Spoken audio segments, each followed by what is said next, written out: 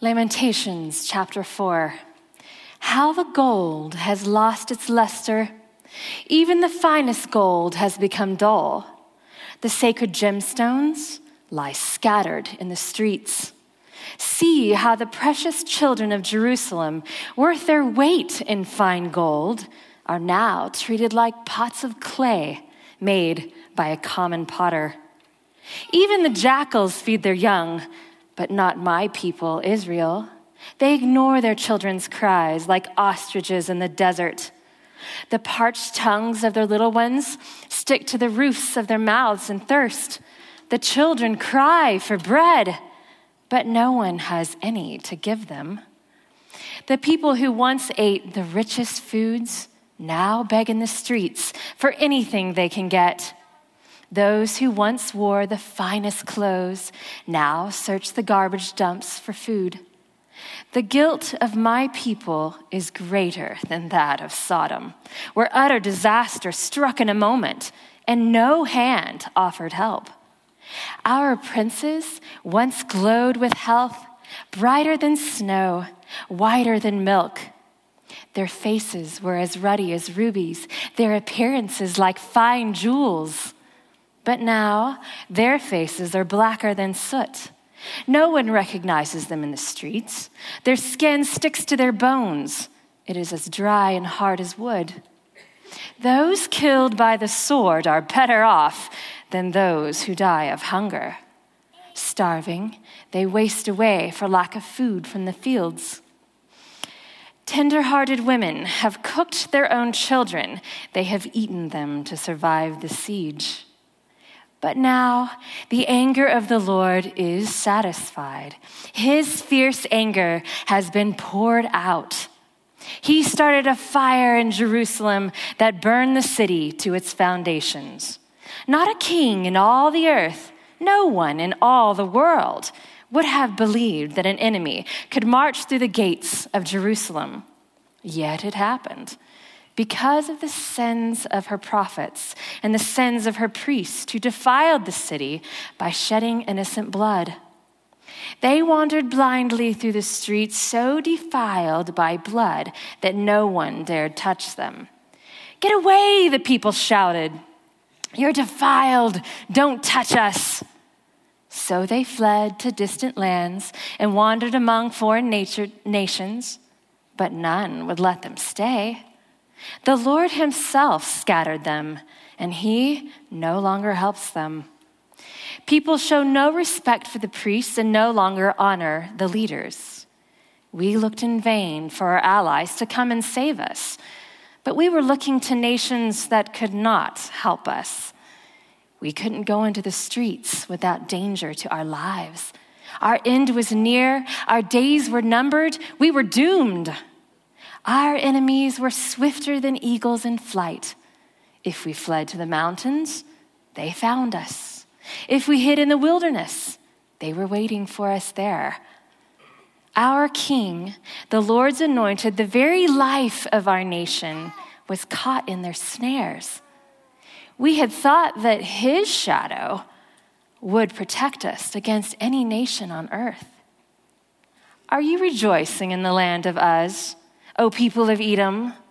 But you too must drink from the cup of the Lord's anger. You too will be stripped naked in your drunkenness. O beautiful Jerusalem, your punishment will end. You will soon return from exile. But Edom, your punishment is just beginning. Soon your many sins will be exposed. Hi, Journey.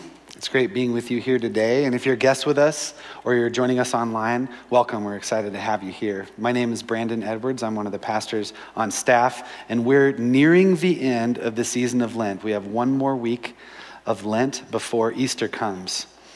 And during this time, we are joining the worldwide church in this season of reflection and repentance in preparation for a true celebration on Easter. And this year for Lent, we're looking at the book of Lamentations. So today I'm going to review what we've been learning up to this point, and then we'll look at chapter 4 and help prepare our hearts for Easter. Now, we're studying Lamentations because in our culture, we don't know how to lament. We don't handle loss or failure or death very well in our culture. And here's an example. I have a dear friend who I love. And when she was 9 years old, her mom died of breast cancer.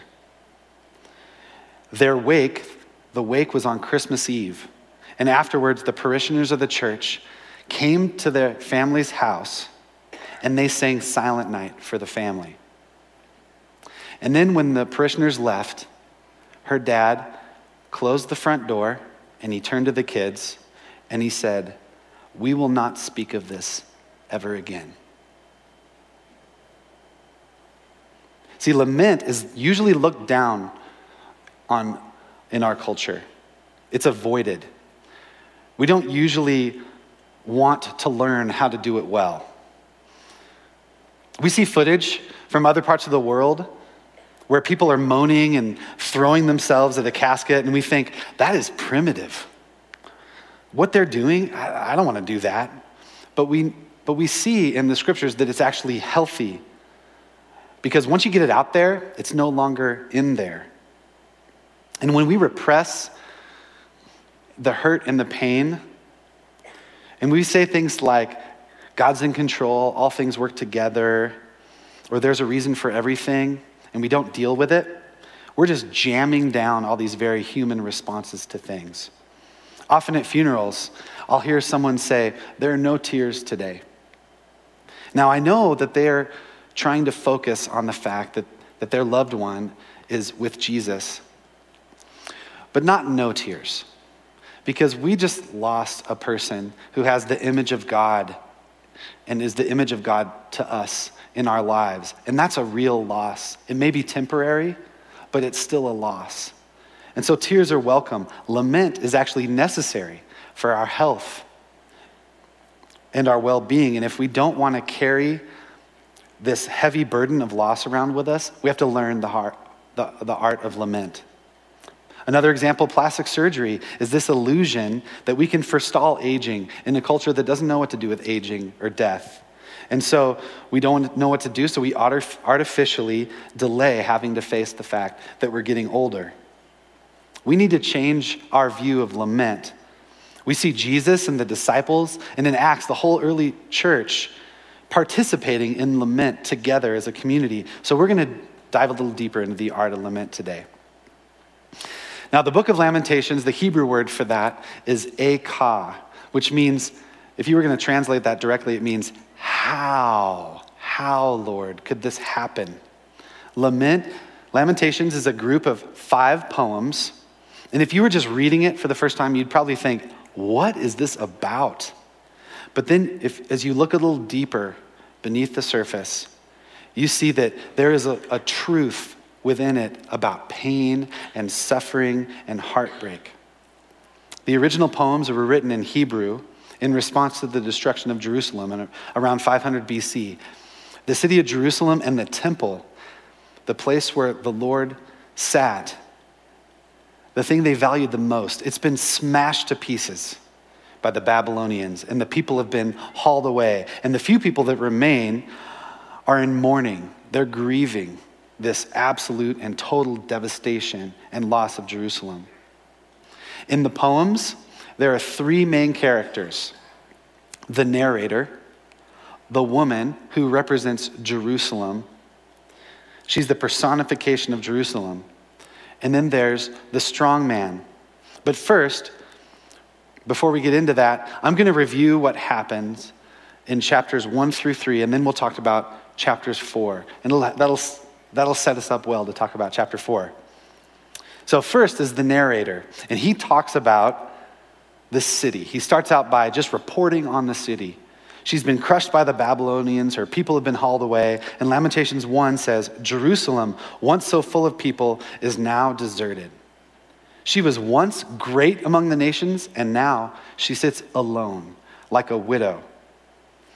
So many men had died in Jerusalem in the war against the Babylonians that the writer is saying she's like a widow whose husband has died. He goes on, once the queen of all the earth, she's now a slave. There's no one left to comfort her. All her friends have betrayed her. The people of Jerusalem, they're now literally slaves to the Babylonians. And Jerusalem is like a queen who's become a slave. And it's not until 9 verses into chapter 1 that the woman finally speaks, that Jerusalem says anything. And all she can muster is she says, Lord, see my misery. That's all she can get out. She's exhausted. She's been kicked around. And then she goes on. She says, Lord, look, she mourns, and see how I am despised. So first she talks to God, then she talks to the people around her. And she says, does it mean nothing to you, all you who pass by? Look around and see, is any suffering like my suffering? She just wants somebody to acknowledge her pain. Is any suffering like my suffering? Being wronged or being in pain is something that we can all relate to. Have you ever been betrayed by someone, by a friend? And then you try to talk to somebody else about it. You try and tell them what you're going through, and right away, they just try and fix it. They just try and give you some solution. Have you ever had that happen? When my wife comes to me with a problem, a lot of the time, because I love her, I just want to fix it right away. But it's totally frustrating for her because she just wants me to listen and acknowledge what she's going through. Husbands, have you ever done that? Other times, it's an illness, and you want someone to witness to your pain. Oh, I can't imagine how hard that is. That must be so hard what you're going through. The woman is just wanting acknowledgement that her feelings are legitimate, but no one around her is acknowledging her. Not the narrator, not the people around her. And this is really important. This is one of the first points that we find today is we need people to acknowledge what we're going through. We need people to acknowledge what we're going through. And it's particularly important and relevant for Lamentations because in Lamentations, God is silent. God doesn't speak in the whole book of Lamentations. Kathleen O'Connor says, God never responds in Lamentations, but the book itself becomes a comforting witness. It's a house for sorrow and a safe place for our tears. It honors voices of loss, pain, and despair. It mirrors pain back to those who suffer, and in the process, brings them out of isolation and into community, even if only briefly. In the poem, it's the other characters that acknowledge what's happened to Jerusalem. Their acknowledgement of Jerusalem's pain is the beginning of healing and hope. She says, is any suffering like my suffering? Is any pain like my pain? Because when you're going through it, oh man, it is the worst. But have you ever had somebody try and minimize your pain? They try and minimize what you're going through. They'll say something like, oh, that's nothing. Brandon, it could have been worse. You lost one finger, you could have lost all your fingers, man. Or have you heard this? At least you still have a roof over your head. Still got a roof over your head. Or my favorite, what doesn't kill you makes you stronger. It minimizes. Minimizing doesn't help. It makes them feel maybe a little better, but doesn't help the person that's receiving it. They're trying to say, oh, it's not that bad. And you're thinking, speak for yourself. This is me. This is my life. It's easy for you to say that. This isn't your life. The woman is saying, is there any pain that's like my pain? Any suffering like my suffering? Because when we suffer, we feel alone. We feel like no one can really understand what we're going through. And that's partially true because no one has gone through exactly what you're going through because you're unique and your circumstances are unique. Other people may have gone through something similar, but it's also different because it's happening to you and it's right now. And that makes you feel alone. Yes, other people may have lost a job. They may have been betrayed and suffered the same way as you, but at the same time, it's you. And it's your life. And that's the paradox of suffering.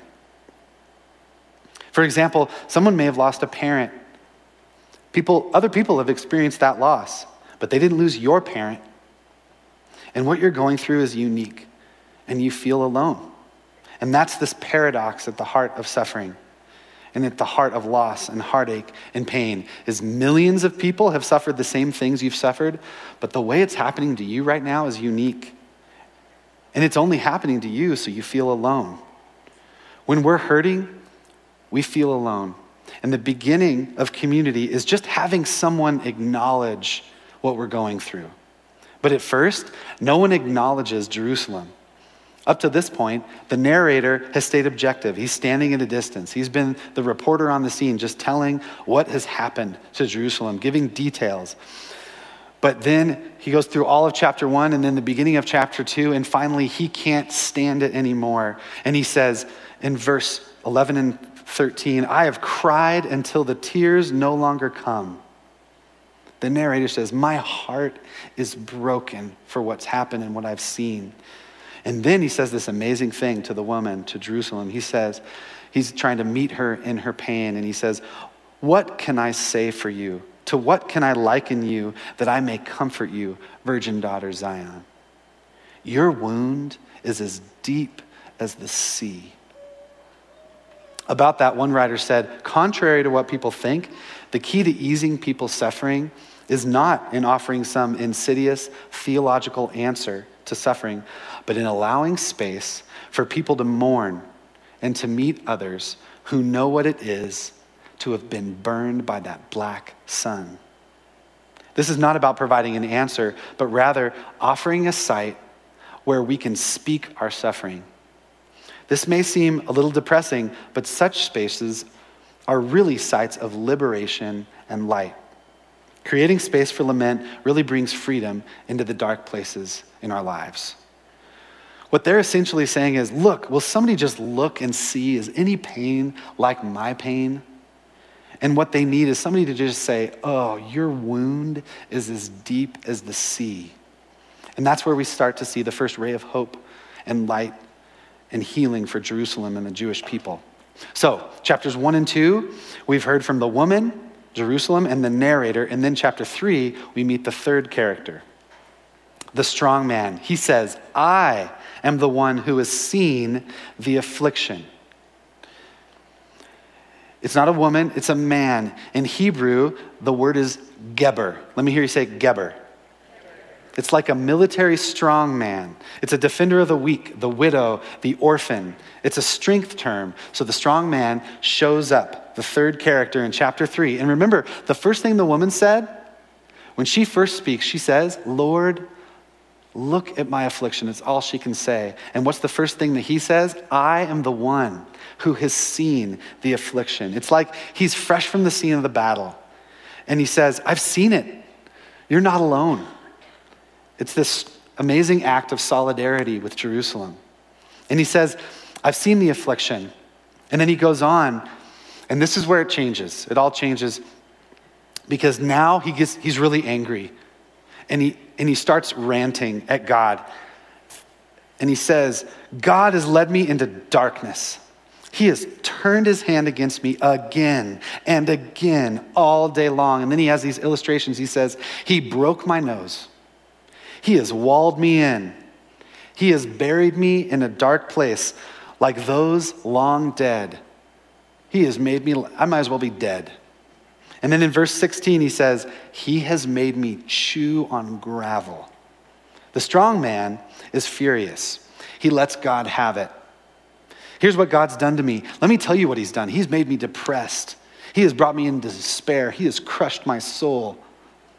He's essentially making a scene, which is really interesting because back in chapter 2, the narrator told the woman to make a scene. He said, cry aloud before the Lord. Beautiful Jerusalem, let your tears flow like a river, day and night. Then we see in chapter 3, the strong man shows up and he makes a scene. And in the midst of all this anger and frustration, he has hope. In verse 21, he says, and this I call to mind, and therefore I have hope. Because of the Lord's great love, we are not consumed, for his compassions never fail. They're new every morning. Great is your faithfulness.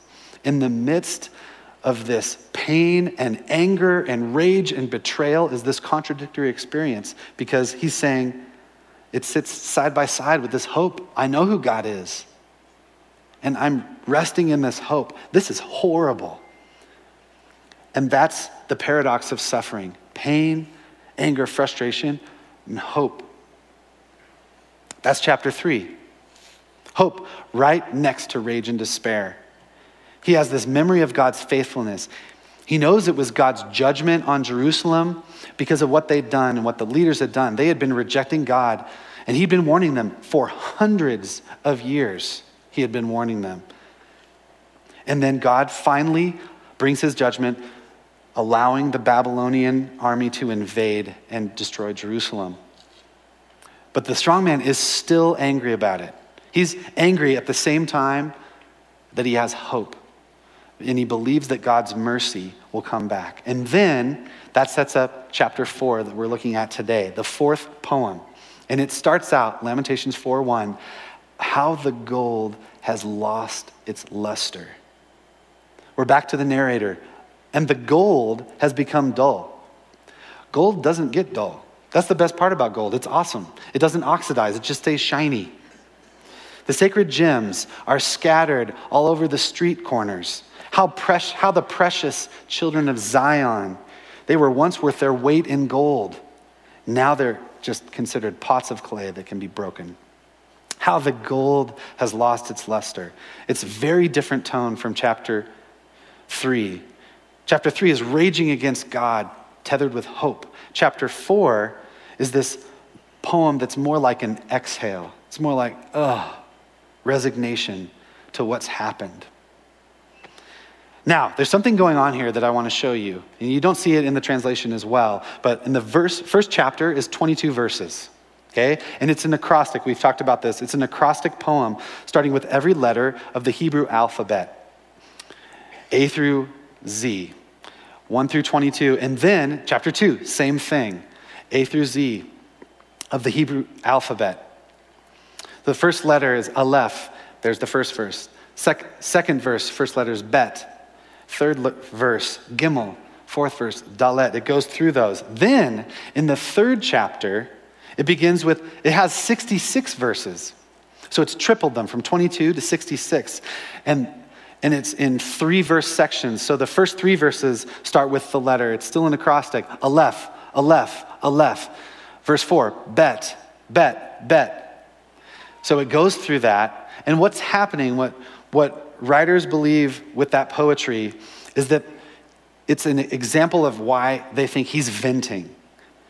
He's saying it 3 times. He's saying it emphatically. And he uses the whole alphabet in the acrostic poems.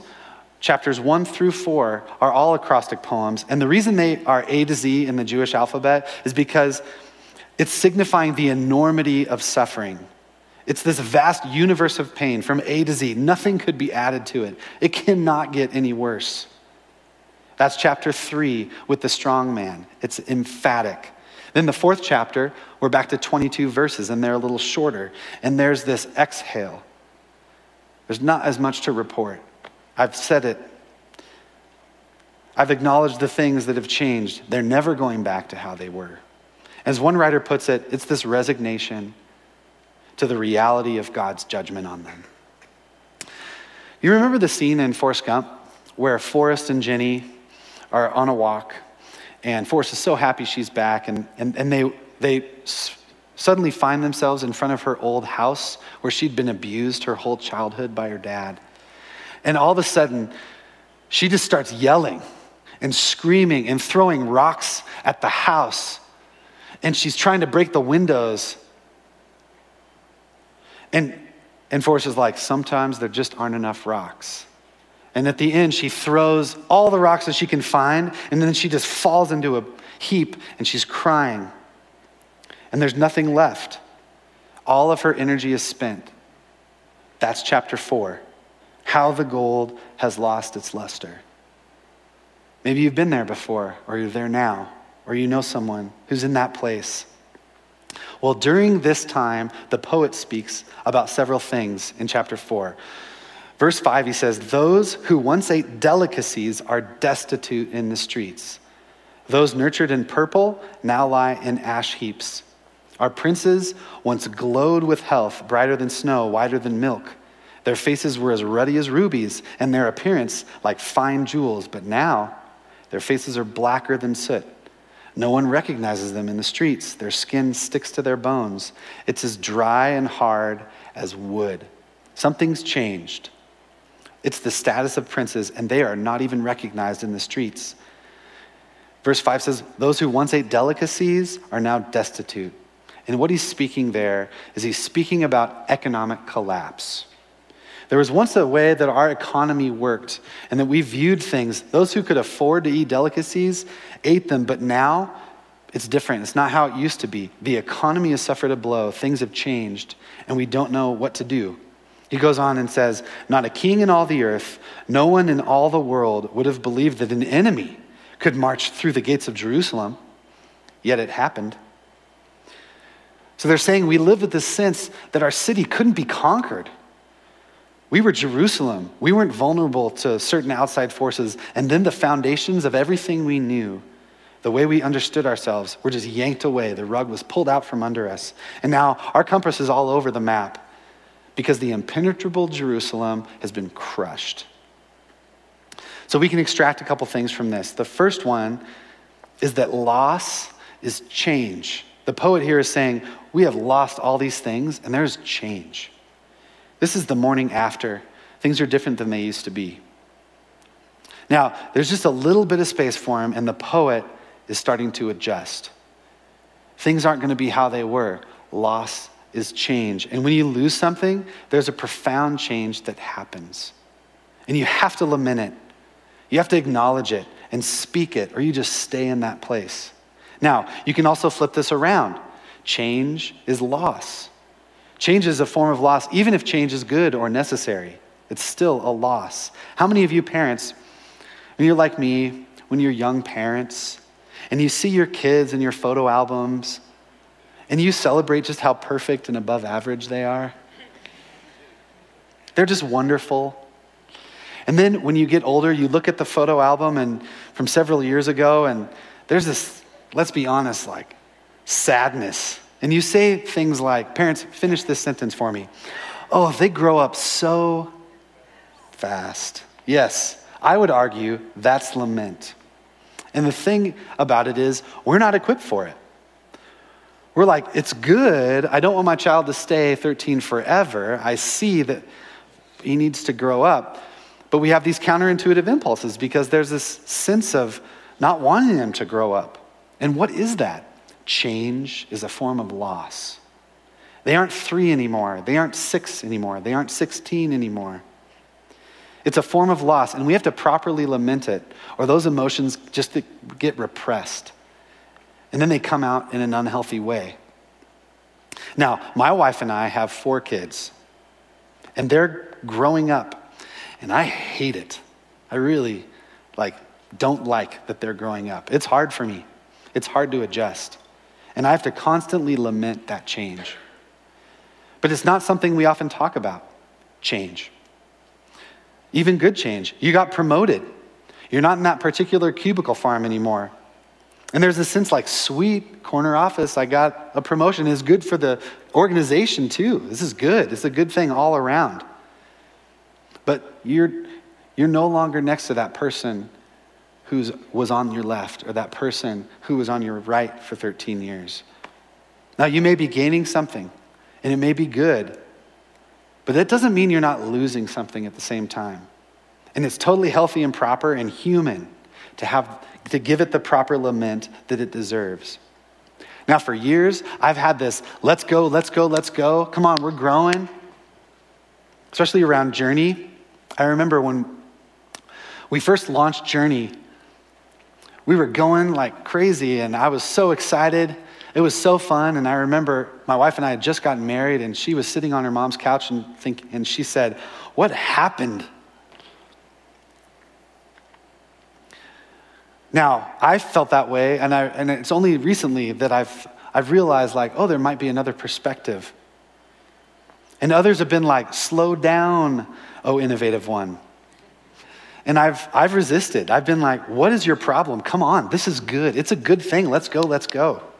And I'm realizing that sometimes when people seem resistant to change, what they're actually doing is they're in touch, they're in tune with what's happening around them.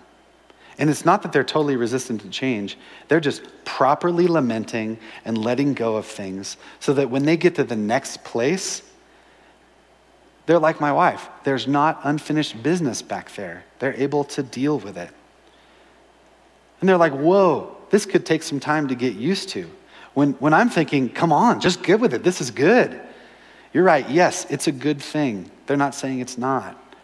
But it's change. And change is a form of loss. And that's what we have here with the poet. How the gold has lost its luster. Things are different. The dollar isn't what it used to be. There's change, and with that is loss. One final thought in chapter 4. Notice at the end of Lamentations 4:22, he says, "O beautiful Jerusalem, your punishment will end. You will soon return from exile." In this fourth poem, what the narrator is saying is, it can't get any worse. It cannot get. It's been A to Z in how bad this is. Nothing can be added. And when you hear people say something like, it can't get any worse, or what's the worst that can happen, whenever you hear that language, you should immediately listen very carefully. Because when we're able to name the pain, that it can't get any worse, you've just created a tiny space for hope and the future. Somebody who's lost their job, well, what's the worst that could happen? I could lose my job again? It's already happened. That's someone who's in a very interesting place. Because when the worst that could happen has happened, then there's this certain freedom present. Well, if the worst that's happened has happened, it can't get any worse, there's a tiny sliver of hope. Right now, there are people around you who are suffering. You probably know someone who's suffering. Pay attention, because when it gets bad, that's also when space opens. When somebody's lost everything, there's nothing more to lose, and that creates new possibilities. When you've lost your job, it's a time where you ask, so what do I really want? If the slate's been wiped clean and you have a new tomorrow, what's that tomorrow? If the old is gone and you're not at that job anymore, what now? What now is a terrifying question, but it's also filled with all sorts of what? Hope and expectation. And that's what's happening here. All this horrible stuff. Now what? If it can't get any worse, people are saying that, pay very close attention to that, because there's something there. For this season of Lent, leading up to Easter, I just have one question for us. Is there any sort of change that you've never properly lamented? It's in there, this grief and mourning. Is there any sort of change that you've never properly lamented? And in this Lent season, it's a time to properly lament it. Talk to someone who listens. And then do that so that you can move on to a place of healing. How this has helped me as a husband and a dad and a friend is it's helped me to remember to listen to what the person is saying. And then try to witness to their pain first. That must be tough. You're essentially listening to the pain behind the pain. I can't imagine how difficult this is. And I've noticed I listen differently because I'm listening to the thing they're really saying. Now, sometimes they just want help. They're just like, can you please give me a website or a book or a scripture recommendation? Come on, Brandon. But other times, it's at this level of spirit that you're trying to discern, do they need solutions or are they looking for solidarity? Are they essentially saying, look, will somebody see, is any pain like my pain? And what they need is someone to just say, oh man, your wound is as deep as the sea. And that's where we start. They don't need you to get out your tool kit and all your solutions. They just need you to sit with them. And it's revolutionary. That's what Jesus does for us. He knows our pain. He came down to be with us. He walked with us, among us, and he knew our pain. He knew our temptation. He knew change. He had loss and hardship. And when he was on the cross, he bore all our sin, all our failure, and he alone knows and can understand everything that we're going through because he's Emmanuel. He's God with us. And as we lament, as we respond to change, whether it's good or bad change in our life, he's there. He's our healer. And he invites us into that healing as a community. He invites us to walk with him during Lent, to remember and to respond to all that's happened in our lives and to take it to the cross. Let's pray. God, we bring our change and loss before you, and we bring all this in this kind of big jumble, and we ask that the resurrected Christ give us guidance and wisdom. We want to turn pain into poetry and be free of the despair that comes with assuming, I guess it's just supposed to be this way. We think of this beautiful line that the gold has lost its luster, and how this poem begins with the realization that things aren't going to be how they are, and it ends with this sort of hope. We ask you in this Lent season and in the midst of change and trauma and tragedy and the ground shifting beneath our feet, that we can become those safe friends who listen and acknowledge other people's pain. And we ask for the resurrected Christ to guide us and lead us into this. And in the strong name of Jesus, everybody said, amen. Thanks for listening. We hope this time has allowed you to dig out more of who God has made you to be. If you made some kind of spiritual decision today and are interested in what's next, we'd love to connect with you. For more information or to get in touch, please visit journeyweb.net. If you're interested in supporting our ministry, you can give online at journeyweb.net/give. Thanks.